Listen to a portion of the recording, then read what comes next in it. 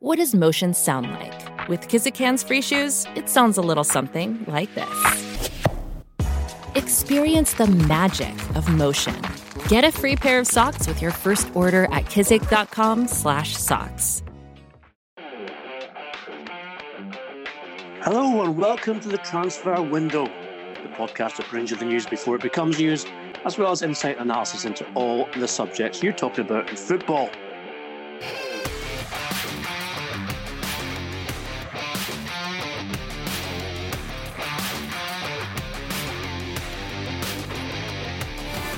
I'm Ian McGarry, and with me as always is our transfer guru, Duncan Castles.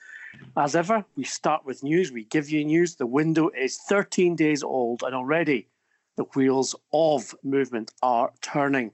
Duncan, you brought us exclusive information last week on Bruno Fernandes of Sporting Lisbon and his move to Manchester United, and I believe you're able to update us on that particular transfer now. Yes, we told you in the last podcast that Sporting were expecting an offer from Manchester United for their star midfielder, guy who scored the most goals from midfield of any player in European football last season, and a player that they tried to sell last summer. That offer came on Friday. The president of Sporting, Bruno Fernandes, and the sports director, Hugo Viana, flew to London to meet Ed Woodward and Matt Judge in Manchester United's London offices. The meeting was also attended by an agent representing and brokering the deal, Jesse Footy. Significant progress was made in that meeting. Basically, there is an agreement over valuation. Sporting want a deal that they can present to their supporters as being the second biggest in Portuguese league history. They're aiming for a figure of around 75 million euros. Manchester United don't want to pay that in full in cash, and therefore there's been discussion about including some players in the deal, with various names mentioned. Manchester United proposed their Portuguese goalkeeper, who's currently on loan at Hearts, João Pereira, but I'm told Sporting weren't keen on that idea. There was also a proposal that Angel Gomes be included in the deal. We told you in the podcast a few months ago that Manchester United have severe problems with Gomes in that he is out of contract at the end of this season. They want to retain him. They have made a substantial contract offer to him, but he is seeking extremely high wages and has refused to accept a deal with United to this stage. Therefore, it might be pragmatic for United to allow him to go to Sporting rather than run the risk of not managing to tie him down in the summer. I think that one is still possible, but I think also the player is reluctant. As we said in the podcast at the time, Gomez's father has very high expectations of what his son can achieve on the market, and it might be difficult to achieve that money, similar to the sort of sums that Brahim Diaz got for moving to Madrid from Manchester City last January from a club like Sporting. The other player is Marcos Rojo, and this one's interesting in that Rojo joined Manchester United from Sporting several years ago. He is well regarded by the club. Sporting would like to bring him there, but his salary at £8 million with that improved contract that Manchester United gave him is well beyond anything a Portuguese club can pay a player. So for that to happen, you would think the deal would have to be subsidised in some way by Manchester United in terms of the player's salary. On top of that, Rojo has an offer from Turkey, which is interesting to him, which would be financially beneficial to him, and which would involve a transfer fee coming into Manchester United. So in a sense, they have the option of saying, well, we'll sell Rojo to Turkey and use that money and put it towards the Bruno Fernandes deal. Despite that, my information as of last night was that Sporting were still working to get Rojo involved, that Hugo Viana, the sports director, had called Rojo's agent to see if they could come to an agreement to bring him back to the club. And I think it's it's more of making a public statement that that even though they lose their best player, they bring an Argentina international who had a reasonable status while he was in Portugal as part of the deal. Another complication that's involved here is that ideally Sporting want to retain Bruno for their next match, which is their big Lisbon derby against Benfica. So they want to retain him and play him in that game before selling him. That's their position as of last night.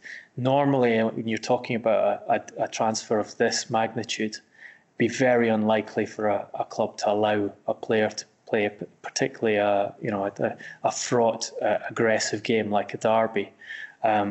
However, Sporting are struggling in the Portuguese league, and again, this seems to be a PR exercise. They don't want a big defeat against Benfica, therefore they'd like to field him in the match. From Bruno's side, the information I have is that a deal is in place with Manchester United, so the financial terms are there.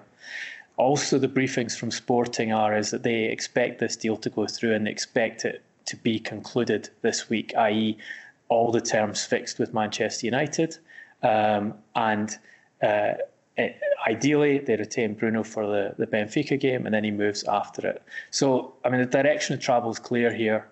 Manchester United, as we told you in the last podcast, have set money, substantial sums aside for a midfielder in this window. Bruno Fernandes is a player they've looked at for a long time. Despite all the stories in the summer, they never actually made a bid for the player, but they did. They were in communication with Sporting and communication with his representatives saying, please don't go anywhere else. Don't accept an offer from another club without giving us the chance to match it. And no offer was accepted eventually, despite Tottenham making several bids.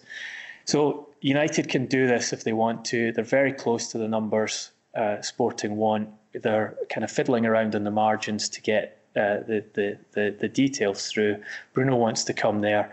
And as it stands, I'm not hearing of any other club who are making an offer that would prevent United from taking the player. What I do know is that United have been warned that this is their opportunity to take him. They've been warned that there are other big clubs interested in Fernandes for the summer. Real Madrid had a long, hard look at taking him last summer, and because they couldn't move their own midfielders out, didn't do that. There's interest from Atletico Madrid. There may be other clubs potentially, and they've asked questions about Bruno. So the United are being pressured here to say, you have your opportunity, Sporting will do the deal, the player will come, don't wait on this one, make it happen in this window, and you get a player who has a very impressive scoring record for Portugal in the Portuguese league, and a record of making assists. And actually, I think he's a player who would quite fit into the way Solskjaer's playing at the moment, in that we know that they struggle to break down teams who don't allow their quick forwards to counter-attack against them. They struggle against low blocks. And what Fernandes is very good at is scoring goals from distance, scoring goals from various positions in midfield. He's a player who likes to take lots of shots, but has an ability to break games with those shots. So you can see him being a good fit to some of the problems Manchester United need to solve at present. As you said, Duncan, it'd be highly unusual if Manchester United having agreed a deal with both the player and Sporting Lisbon that he take part in that game against Benfica on Friday night. And indeed, of course, Manchester United have quite a big derby themselves on Sunday to play against a certain team called Liverpool.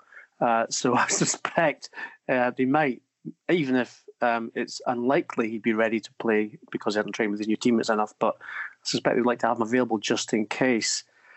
Now, I am reminded of the situation a few years ago, Duncan, which it came up over the weekend because of the West Ham-Sheffield United game when, of course, Carlos Tevez and Javi Mascherano arrived in London, were told they were going to United, thought they were going to Manchester United and ended up at West Ham United. We now have Bruno Fernandes and Gedson Fernandes both coming to England. And wouldn't it be funny if Gedson ended up at Manchester United and Bruno ended up at Tottenham because someone mixed the names up, just like they did with Javi Mascherano? Carlos Tevez.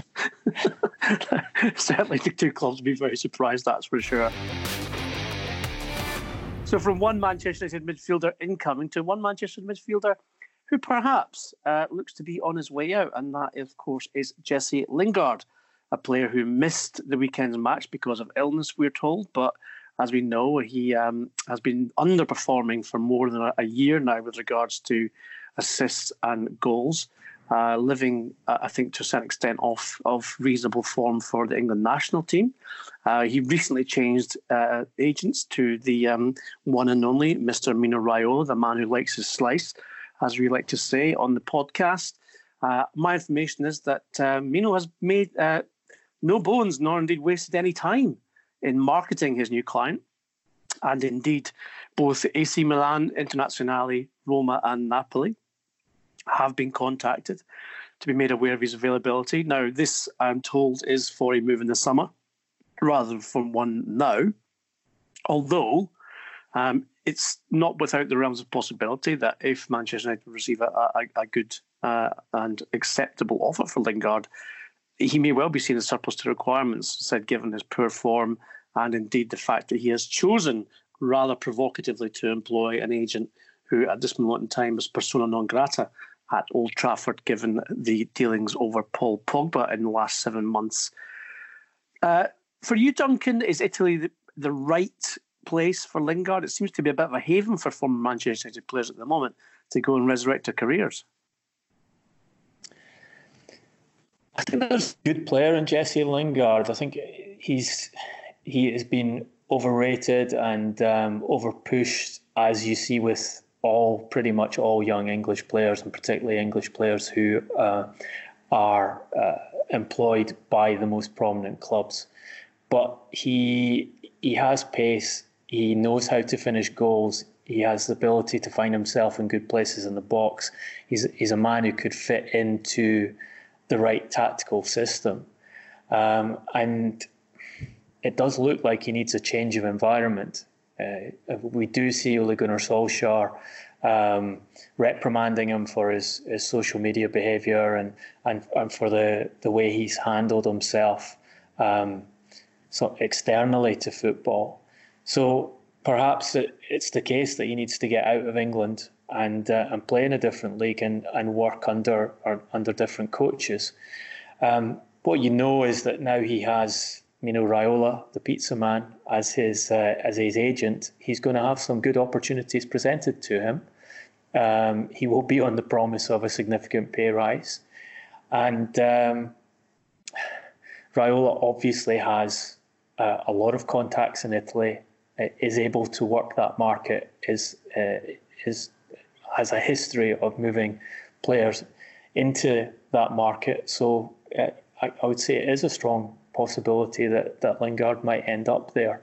And we've just been talking about Bruno Fernandes. Fernandes is a player who can operate in that number 10 role that Lingard has been used in by Solskjaer this season. It's sort of been the preferred option at number 10 for a good chunk of the season, a good chunk of his time as Manchester United manager. So the replacement is on his way, and in some senses, Lingard might be seeing the writing on the wall and using Raiola's influence to get him on the front foot in terms of finding an out, rather than having to wait for Bruno to come in, take his place in his team, be a reserve for the rest of this season, and be something of a forgotten man when he's trying to get that move in the summer. Interesting, Duncan. We still regard Lingard as someone who is a young player, but in fact he turned 27 last month. This is a time in his career, especially for an attacking midfielder, where it's generally considered that you are in the prime, and therefore, let's say with a minimum 4-year contract that takes you to 31, or just outside of that, then this is a time to basically earn the contract which makes you financially secure for the rest of your life. Lingard will be looking for that contract, and obviously Raiola is a man to bring him the kind of financial security which he's already done for people like Zlatan Ibrahimovic and, of course, Paul Pogba, who is younger than him. But a big blow for the lad as well this weekend, Duncan. I'm not sure you know, but his own personalised aftershave called J Lings has been slashed from £45 to £15 a bottle. So he's obviously not earning as much from that anymore, and he probably doesn't even smell as good as he used to. How many bottles did you buy, Ian? I'd like to keep that as a secret because I'm going to give them out as presents over the course of the year, so I don't want my family to be upset when they hear. There's obviously another factor here with Raiola, who, as you say, Pogba's representative and Pogba a close friend of Lingard. So I think you can see where that contact and deal has been done. It's that Italy is currently one of the cheapest places to move a footballer in terms of taxes. So Lingard will be able, as a foreigner, to move to Serie A if he so chooses to, and be put on the reduced tax rate, which has allowed individuals like Cristiano Ronaldo and Aaron Ramsey to move there and have higher net salaries than they would have been able to achieve elsewhere. So I think that will also be factored into the thinking here. And you can see clubs like Internazionale using that to their advantage at present in that their attempts to secure a lot of players from the Premier League. Christian Eriksen, we're just about to talk about, but you've got Antonio Conte at present pushing Inter to try and get Ashley Young, who seems wants to go to Inter as soon as possible and has rejected the offer of a new contract at Manchester United. Nemanja Matic, Inter have been trying to sign him since the summer. They've had at least 2 offers rejected by Manchester United for him, one in the summer, one in this window. Olivier Giroud, who Conte wants as a backup striker, also looking to try and get Arturo Vidal as an alternative to Matic. So they're using that tax law to bring in foreign players to round out Antonio Conte's squad. And what Antonio Conte is doing at Inter is very interesting because he's got the team in a position where they have the chance to win Serie A. They dropped points at the weekend, but they're still within 2 points of Juventus. He's saying to the club, I won the league in my first season at Juventus. I won the league in my first season at Chelsea. I can win the league in my first season here for you. I can end that long run of Juventus success, which is why you brought me here. My first 11 is good, but I don't have backups. If you want to win the title, I need the squad rounded out. And it's really an unprecedented number of players and number of experienced players that he's trying to bring simultaneously to the club. And I'm told putting a huge amount of pressure on Inter internally to get these deals done in this window and saying to them, look, this is the title. Give me the resources now.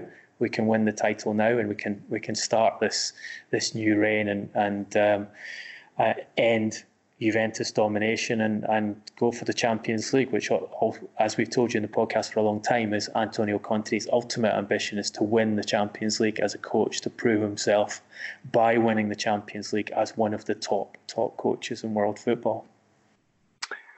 Well, that was a segue as smooth and accurate as Kevin De Bruyne across there, Duncan. Thank you for setting that up for the tap-in, because we move now on to Inter Milan's interest in Tottenham midfielder Christian Eriksen. We spoke last week in the podcast, of course. We told you that Inter were ready to make an offer to a player who, of course, is able to sign for a club outside of England on a pre-contract basis this month, or indeed any time, until his contract expires on June the 30th this summer. That contract offer has now been made to Eriksen's representatives. We understand that it's a 4.5-year deal. That's, of course, if he signs now in this window. He will receive around 7.5 million euros net in salary. That's basic. You'll have bonuses on top of that, taking up to around 9 million euros. Again, this represents more than twice his current salary at Tottenham, with, as Duncan just mentioned, substantial tax benefits as well. Interestingly, with the imminent arrival of Gedson Fernandes, or indeed Bruno, depending on if they get mixed up, Tottenham are saying that they would be prepared to sell the player in this window for around 25 million euros. Inter, while not having ruled that out, and of course, as Duncan has just explained, Antonio Conte putting huge pressure on his employers to augment the squad in order to make this push for the Scudetto in this calendar year. to beat Juventus to the title, then they may well yet try and negotiate a deal which sees the Danish international leave White Hart Lane, naming rights lane, I should say, to leave for Northern Italy before the end of this window. Now, it seems to me, Duncan, this isn't quite a like-for-like swap with Gedson Fernandes, if indeed that's what Tottenham's thinking is, because obviously Gedson Fernandes is used to playing more as a 6 or an 8, whereas Eriksen is more of a 10 or indeed wide as well. But clearly it would make business sense for Tottenham to try and get some money back for him rather than lose him for free. How would Mourinho respond to this, given that he's not exactly overly blessed, it seems, with such talent that Eriksen possesses? And even though his playing time has been reduced in the last 3 months or so, his stats are still very good.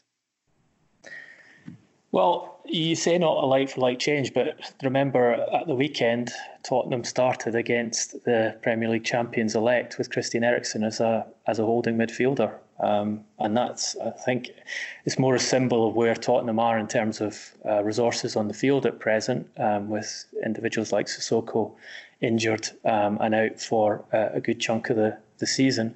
But Mourinho has been using him there. Gedson Fernandes is certainly not a like-for-like placement in terms of established quality. What Tottenham are getting there is a 21-year-old.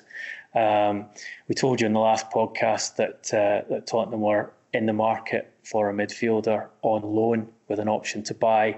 They've managed to secure Gedson, who's due in London today to take his medical on exactly those terms. So Levy is not committed here to buying a player who Benfica value highly. I'm told that the option to buy, which is in 18 months' time, it's an 18-month loan with an option to buy at the end of it, is for around 50 million euros, which is a substantial sum for a player who has had one full season in the Benfica side, and then, as we explained in the podcast, had been left out for tactical reasons because Benfica's coach Bruno Lagi changed the shape of the team this season, and Gedson has been a bench player for them. Benfica wanted to shift the player out in this window. As we told you, West Ham United had a go at trying to sign him, and a delegation was sent over to Lisbon to try and convince Gedson to take up their offer, and was left standing outside his house for 4 hours, I'm told, as he refused even to speak to them. And also understand that David Sullivan's son Jack has been playing a part in that attempt to sign Gedson, which appears now to have come to nothing. Mourinho would also like to add a experienced holding midfielder in this window. The Tottenham have been asking around to see if they can find a proper short-term fix. So we're looking at a player who's ready to go right in the team and be on loan for a half season, potentially with an option to buy, but probably with no real intention to do so. So it's to get bodies and reliable bodies into that midfield. In an ideal world, Mourinho would not want to lose Eriksen. You can see that he would like to have him in his team. He's still an important part of those lineups. He's still an important creative player for him. But we're talking about Tottenham. We're talking about Daniel Levy. Daniel Levy does not like to allow players to leave for nothing. There's money on the table for Eriksen. I'm told the offer from Inter for him is 10 million euros, which of course is unacceptable to Levy. And as you say, he's pushing for 25. But the guidance I have is if he gets the correct financial offer for a transfer in this window, he will take it. I think what's interesting here is, as you explained in the last podcast, Eriksen not only has meetings lined up with Inter, which has resulted in this offer, he has a meeting lined up with Real Madrid. And as you've said all along, the information we have is that Eriksen's preference would be to move to Real Madrid. So I think Inter are going to have to wait, and Tottenham are going to have to wait here to see what the outcome of that meeting is. And if Madrid, as has been their tendency, decide to wait and make Eriksen an offer to only come in the summer as a free agent, both Inter and Tottenham may be stuck with a problem here in that Tottenham won't be able to take any money. Eriksen could take up that offer to go to Madrid, and Inter will have to look elsewhere for the reinforcement to try and win the Serie A title. I think that is the interesting part of the dynamic, Duncan, when a player goes into the final 6 months of his contract. He does literally hold all the cards. So even if Spurs and Daniel Levy were desperate to sell him to Inter because Inter were offering the money now, he can quite frankly say, no, I'm not doing that. I'm going to sign a pre-contract with Real Madrid. I will join them on July 1st, and I'll happily play or sit out or whatever you want me to do my final few months at Tottenham Hotspur, which of course will not necessarily suit Spurs financially. But as I mentioned before, I'm sure Jose Mourinho is someone who would be quite happy to have Eriksen at his disposal for the remainder of the season in order to finish as strong as they possibly can. You mentioned Gedson Fernandes due in London today.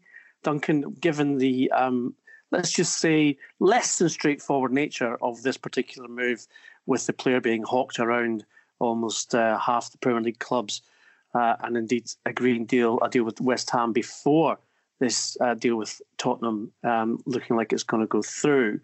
Do we expect him to come into the team straight away? Is he? Because obviously he's only played very few minutes since the beginning of November. Or is this someone that Spurs fans will have to wait a little bit to get into gear before they're going to see him play for the first team? I haven't asked about that. I know that people that Mourinho trusts rate Gedson highly. Basically think he has everything for the English game apart from a question mark over his level of his aggression and physicality in the game. So I think that would suggest that there'll be an adaptation period required, but there are a lack of bodies there, so he might get game time quickly. It should be emphasised that not only is this a kind of cheaper solution because Levy's been able to get his player on loan with an option to buy, it's also cheaper in terms of wages. So Bruno Fernandes at Sporting at the moment is on 2 million net. The expectation is that will go up to about 5 million net at Manchester United. Don't have confirmation on the wages yet, but those are the numbers that are being suggested by his agent. And Gedson, as a 21-year-old who there was interest in last season, he got an upgrade in his contract then with Benfica increasing his release clause. He's only on 1 million net at Benfica, so far cheaper deal to do. That the negotiation on Gedson with Tottenham, I'm told, was completed on Friday, so everything seems to be in place between the clubs. It's just a question of the medical to complete that today. Well, a club that have been banned from doing any transfers in the last window due to transgressing FIFA rules on the recruitment of players under the age of 18 is Chelsea. They had that ban overturned. It was originally two windows. It's now been reduced to one. They have been linked with many, many players, Duncan, in this January window. So far, Frank Lampard, who of course is operating in his very first window as Chelsea manager, and certainly his experience at Derby County was going to be a lot different in terms of finances available and quality of players that he'd be looking at, has resisted the opportunity to dive in to the market and just basically sign the first player who comes up. We know, and we've said on the podcast before, that the first priority is a striker who can back up Tammy Abraham. That's a position, as I said, they've yet to fill. Indeed, it looks like Olivier Giroud will go to Internazionale, leaving only Michy Batshuayi as the recognised senior backup to Abraham. Interest in Batshuayi as well. Second priority is a centre-half. He wants someone who can command a defence which has looked inconsistent, I think, at best with regards to the concession of goals, especially from set pieces. They had a resounding result against Burnley at Stamford Bridge, but that was their only second win at home in 5 matches in the Premier League. Duncan, you wrote a piece in the Sunday Times regarding an interest in one of an English centre-back, who certainly has all the credentials I think that Lampard would require to fit in at Stamford Bridge. Yeah, you're talking about Frank Lampard wanting a more physical defender who can lead his defence, and essentially what they've done here is to go to one of the players who very much fits that category, who has a track record in the Premier League, and that's Lewis Dunk at Brighton and Hove Albion. You can see why Lampard would be interested in him. He has one cap for England. There's a lot of people who suggest that he deserves to have been called up more often and played more often for England. I think you know him as a player better than me. You spend more time watching Brighton and you know more about his character, but it doesn't come as a surprise to me that Chelsea have made an inquiry to Brighton as to what his price would be.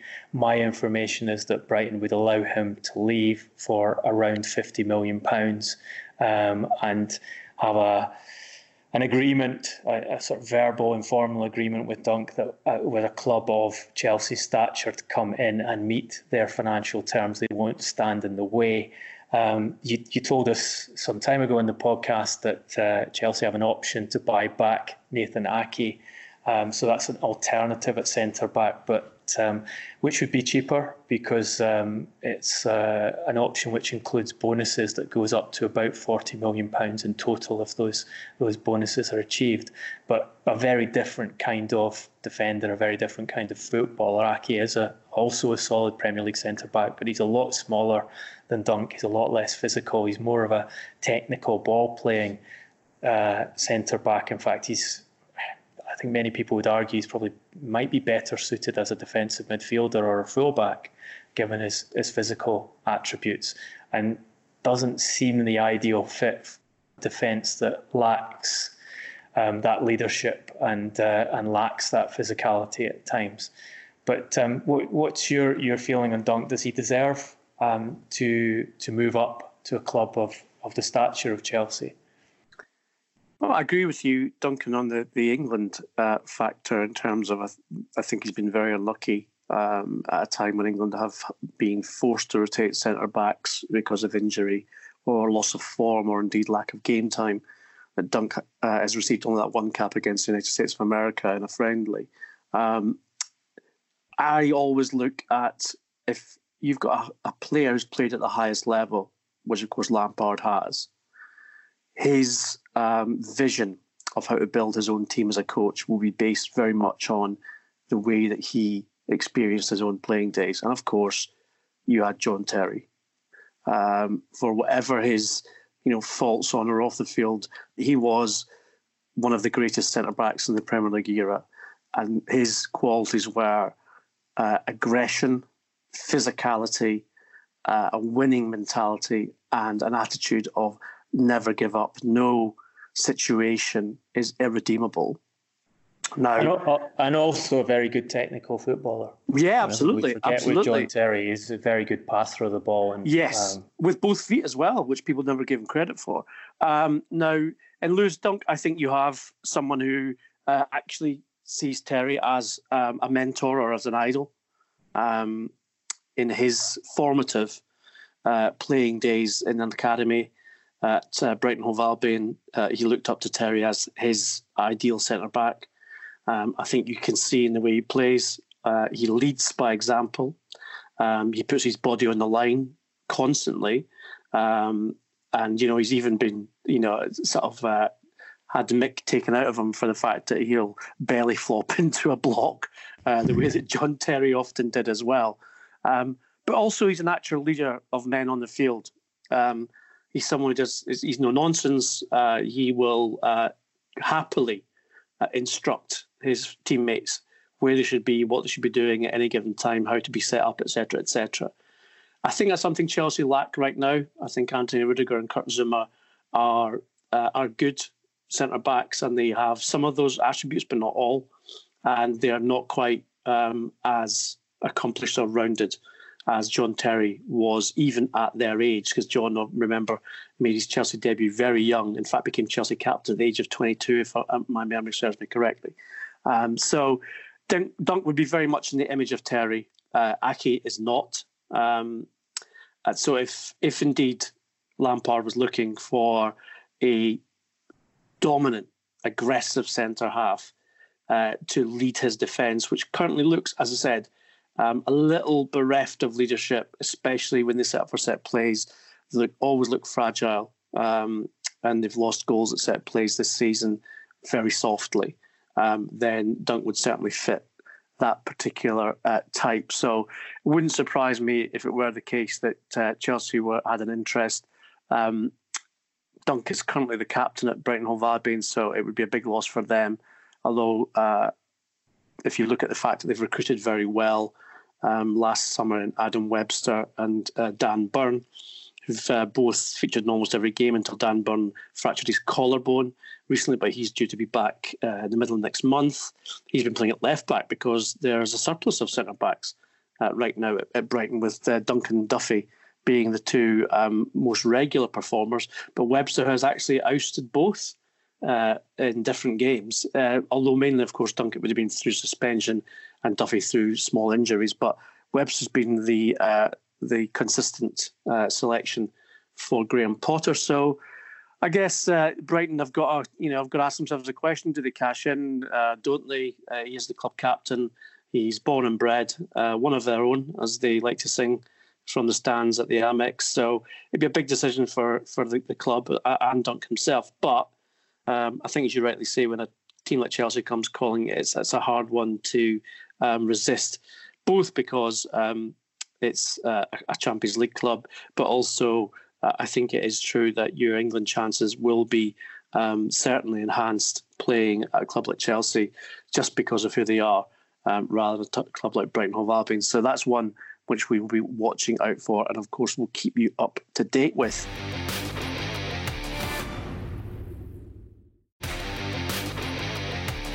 Duncan, we had an interesting discussion over Wolverhampton Wanderers, a club who are not in any way shy about getting into the transfer market when they need something, or indeed to sell for good money as well. Your information is that Nuno Espirito Santo is worried about his lack of numbers right now with regards to fit and available players, especially his striking options. Yeah, they've just let Cutrone go back to Italy on a loan deal with an option to buy to Fiorentina. Obviously a transfer that didn't work for them in the summer. Nuno gave him a fair amount of playing time earlier in the season and then decided that he didn't fit the system.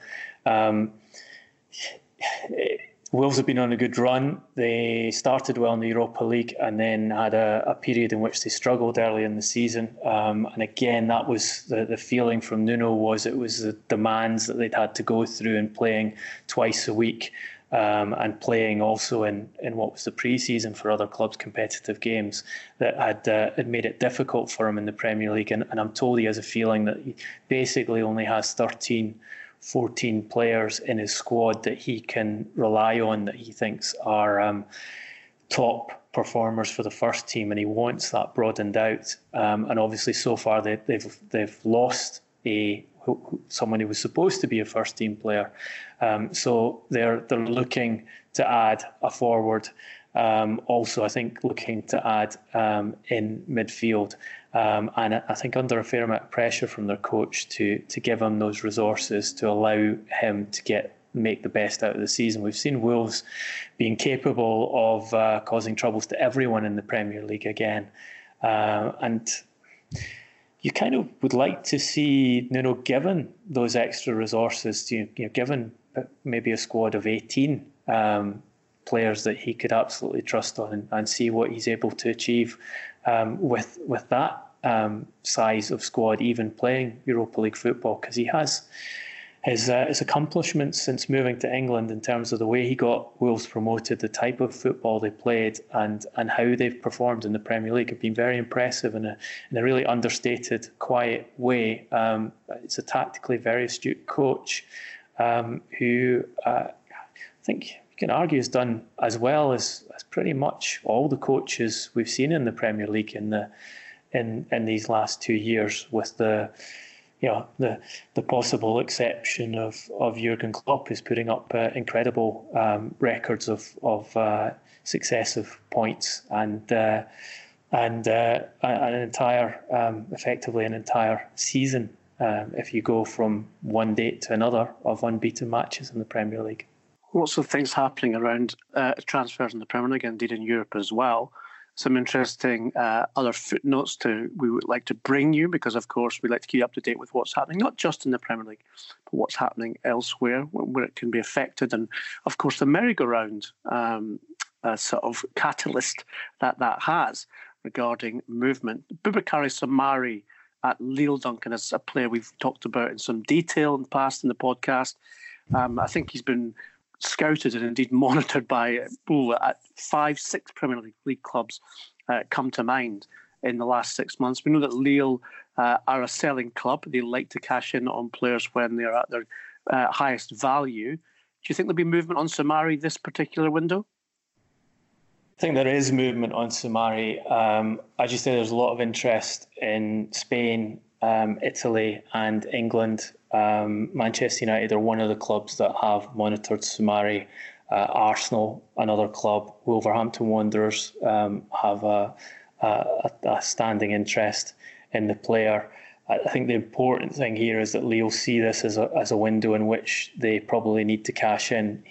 There were reports that he was out of contract at the end of the season. That's not true, but the length of contract he has is such that Lille either need to tie him down to a new one or they need to sell now. And I'm told he is a player that they are willing to sell in this window.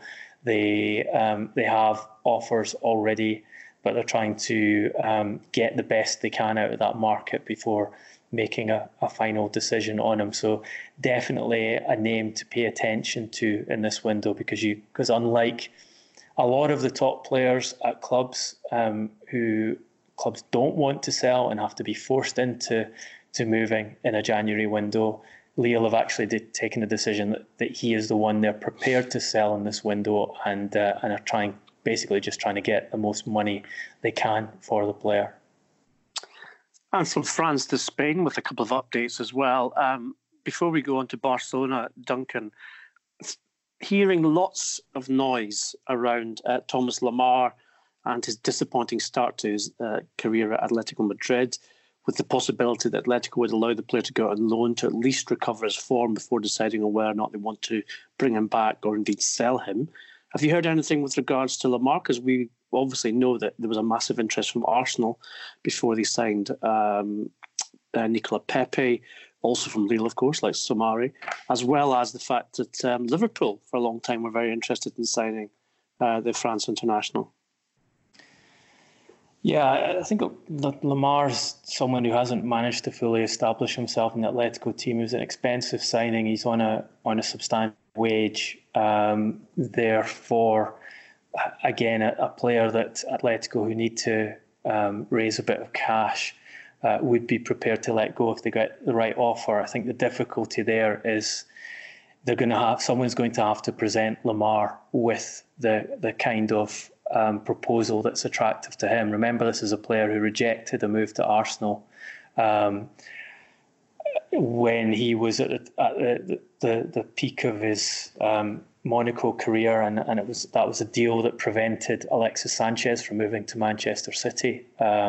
Liverpool also had a go at trying to sign him at the time, but weren't able to match the financial terms that Arsenal put on the table. So he's had very high-profile clubs coming in for him in the past. Paris Saint-Germain, another club who tried to target him. So I think the difficulty with Lemar will be finding him a club where he feels happy moving on and taking that January move and moving to another league, and taking a risk in his career as opposed to waiting a bit longer at Atletico for the summer window, exploring options more carefully, having the opportunity to move to a team with a full pre-season to prepare himself for that team. Because players are also conscious. We hear a lot about clubs being conscious that January is a bad time to make deals. Players are also conscious that moving in January is a very difficult time, because you have to fall on your feet. You have to go straight into a different training regime, a different environment, a different city, different coaches, different teammates, and you're expected to perform from day one. And that's a lot harder to do than coming in the summer, where you have time to bed into your new club and you play pre-season games. You're not under the spotlight immediately and expected to deliver as soon as you make that transfer. With someone like Lamar, it's going to be a significant sum of money, or at least a loan deal with an option to buy a very significant amount of money. Maybe out of his comfort zone, Lamar is just too shy to shy. One for 1980s pop pickers there. One for Kaiser Duck, that one. One for Kaiser Duck. You can Google Kajagoogoo people, you'll find out what I'm on about. Now, the curious case of Xavi, his current club in Qatar, and a link with Barcelona, Duncan. We know, or at least it's been intimated, that Ernesto Valverde, despite being a joint top of La Liga with Real Madrid, is under pressure for his job at Camp Nou. Of course, Barcelona visited Qatar in the last 7 days to play in the newly revamped 4-team Spanish Super Cup, which they lost. Do you want to restart that? The Super Cup? Saudi Arabia. Sorry. Yeah. Sorry. Now to the curious case of Xavi, his current club, and a link with his former club, Barcelona, who they seem to be slightly unsettled with regards to their current coach, Ernesto Valverde, despite the fact the club currently sit atop La Liga on goal difference from Real Madrid. Of course, they went to Saudi Arabia recently to play in the revamped Spanish Super Cup, where they lost in the semi-final. They've also just lost Luis Suarez to knee surgery for the next 4 months, which is a major blow for them. And of course, Xavi was known to have met with the administrators and the directors, including chief executive of Barcelona, while they were in the Middle East. Duncan, is there any fire with this smoke, or is this just smoke? Well, first of all, I think we've got to say La Liga is quite amusing at the moment, because you have Real Madrid and Barcelona battling out for the title as they usually do, and both clubs thinking about changing their coaches and have been thinking about it since the summer. So, Zidane has won another trophy, continuing his remarkable record of winning finals as Real Madrid coach.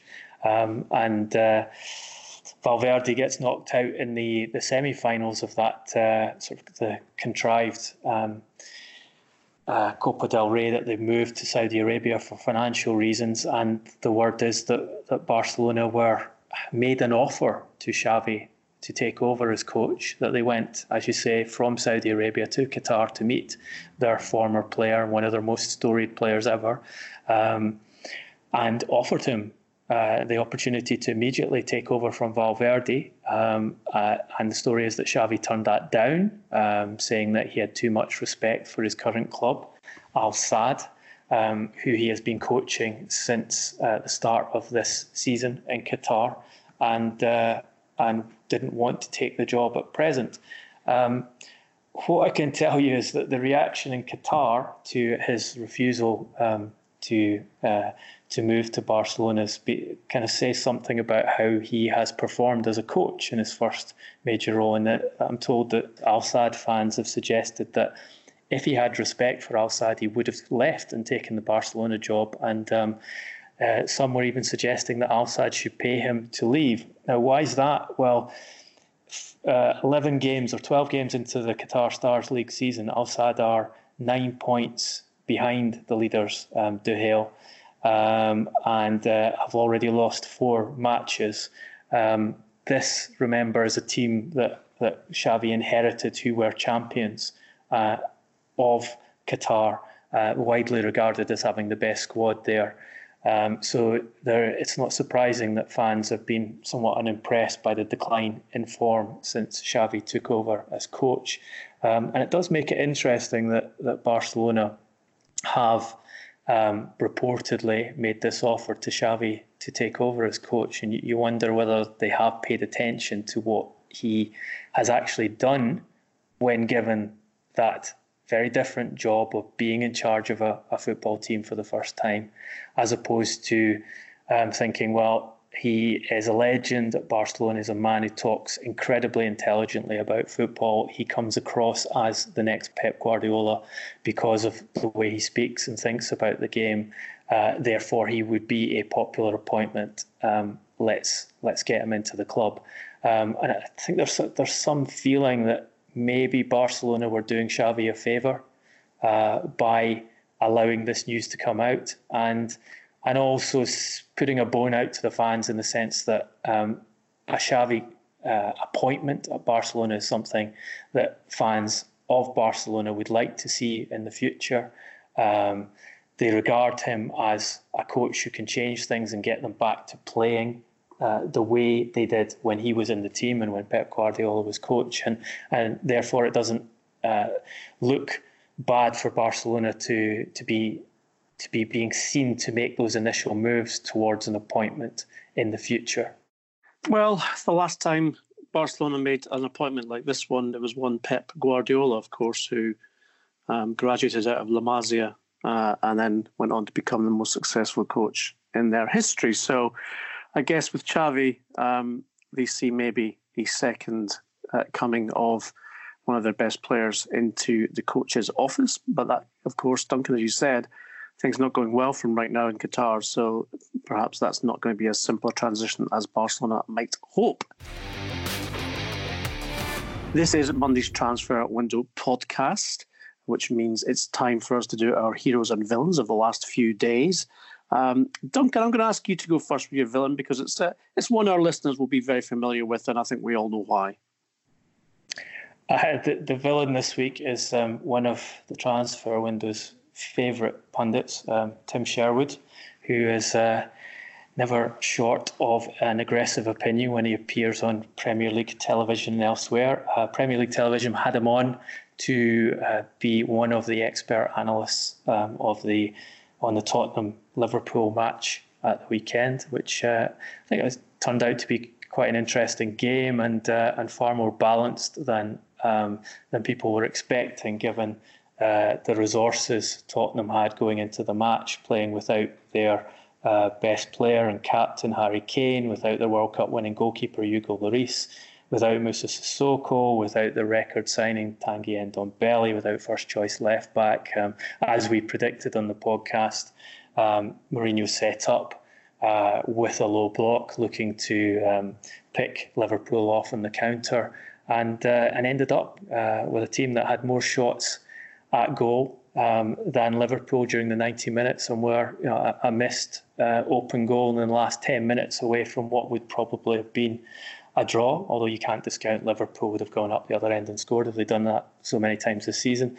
And Liverpool getting their goal with the kind of controversy we've often seen in these big matches, and that what appeared to be a throw-in for Tottenham being given to Liverpool, and then what appeared to be a handball by Jordan Henderson, albeit unintentional, in the build-up to their goal, being ignored by the referee and by VAR, as we've seen those handball decisions go in their favour in matches against Manchester City and Wolves previously. But Tim Sherwood's conclusion on this game was that because Tottenham had a lot of attacks at the end of the game, that they should have gone on the front foot from the very start, and that was the best way to play Liverpool. And his comment was, "Jose, please trust these players. They're better than what you are giving them credit for. They're a group of international footballers who could go toe-to-toe with Liverpool."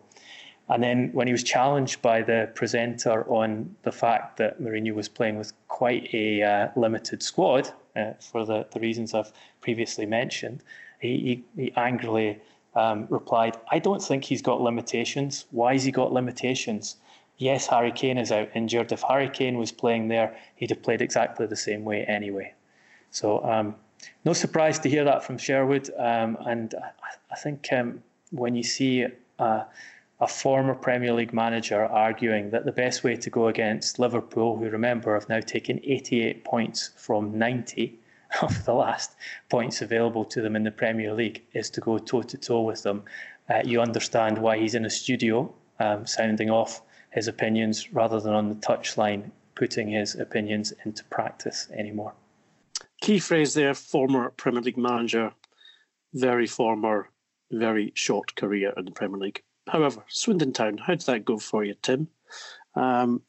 Let's move on to the hero. And there can only be one hero, I think, Duncan, of this weekend, because it's a player who has broken yet more records, a player who has been an outstanding player in the Premier League for many years. And of course, that's Sergio Aguero. Scored his 12th career hat-trick in England's top flight in the 6-1 demolition of Aston Villa at the weekend. That put him ahead of Thierry Henry as the most overseas player with the most goals in the history of the Premier League. It put him level on fourth place with Frank Lampard in terms of 177 goals scored. And also being his 12th hat-trick, he beat the England legend Alan Shearer, who scored 11 Premier League hat-tricks in his career as well. And after the game, when he was given his Man of the Match award, which of course seemed small beer compared to what he just achieved, his only main mantra was to praise his teammates with sheer humility and say, well, Shearer's got 74 goals more than me before I can possibly beat him. Hey, but let's see. I'll try. Let's start next game. So we love you, Sergio, for not just for your brilliance, but also for your humility in the face of such great achievements. You are the Transfer Window podcast hero for this week. And Tim Sherwood, well, you know the place where you have to go, and it's a dark room when you're voted to be the villain. This has been Monday's Transfer Window podcast. We hope you've enjoyed all the news we've brought you. And of course, we will be updating you on that, not just on Wednesday's podcast, but also, of course, on our social media channels. You can get us in touch with us, and we, of course, will report to you on our @Transfer Podcast Twitter account, also on Instagram, the same, and on Facebook, the same. Duncan is at Duncan.Castles on Instagram. Individually, we are at Duncan Castles on Twitter. I'm at GarboSJ. Please, of course, if you want to join the debate, extend the debate, start a new debate, just you use those channels and we will be there waiting to talk to you as always. Wednesday, of course, is your questions answered directly on the pod, so please start sending them in to us. We will tweet out that invitation as well today. As I said, there's lots happening. We're 13 days in, and there's still lots of time to go, lots of moves to be seen, lots of moves for us to report and bring you the news first. Hope you've enjoyed the podcast today. We will see you through the transfer window on Wednesday. Thanks for listening.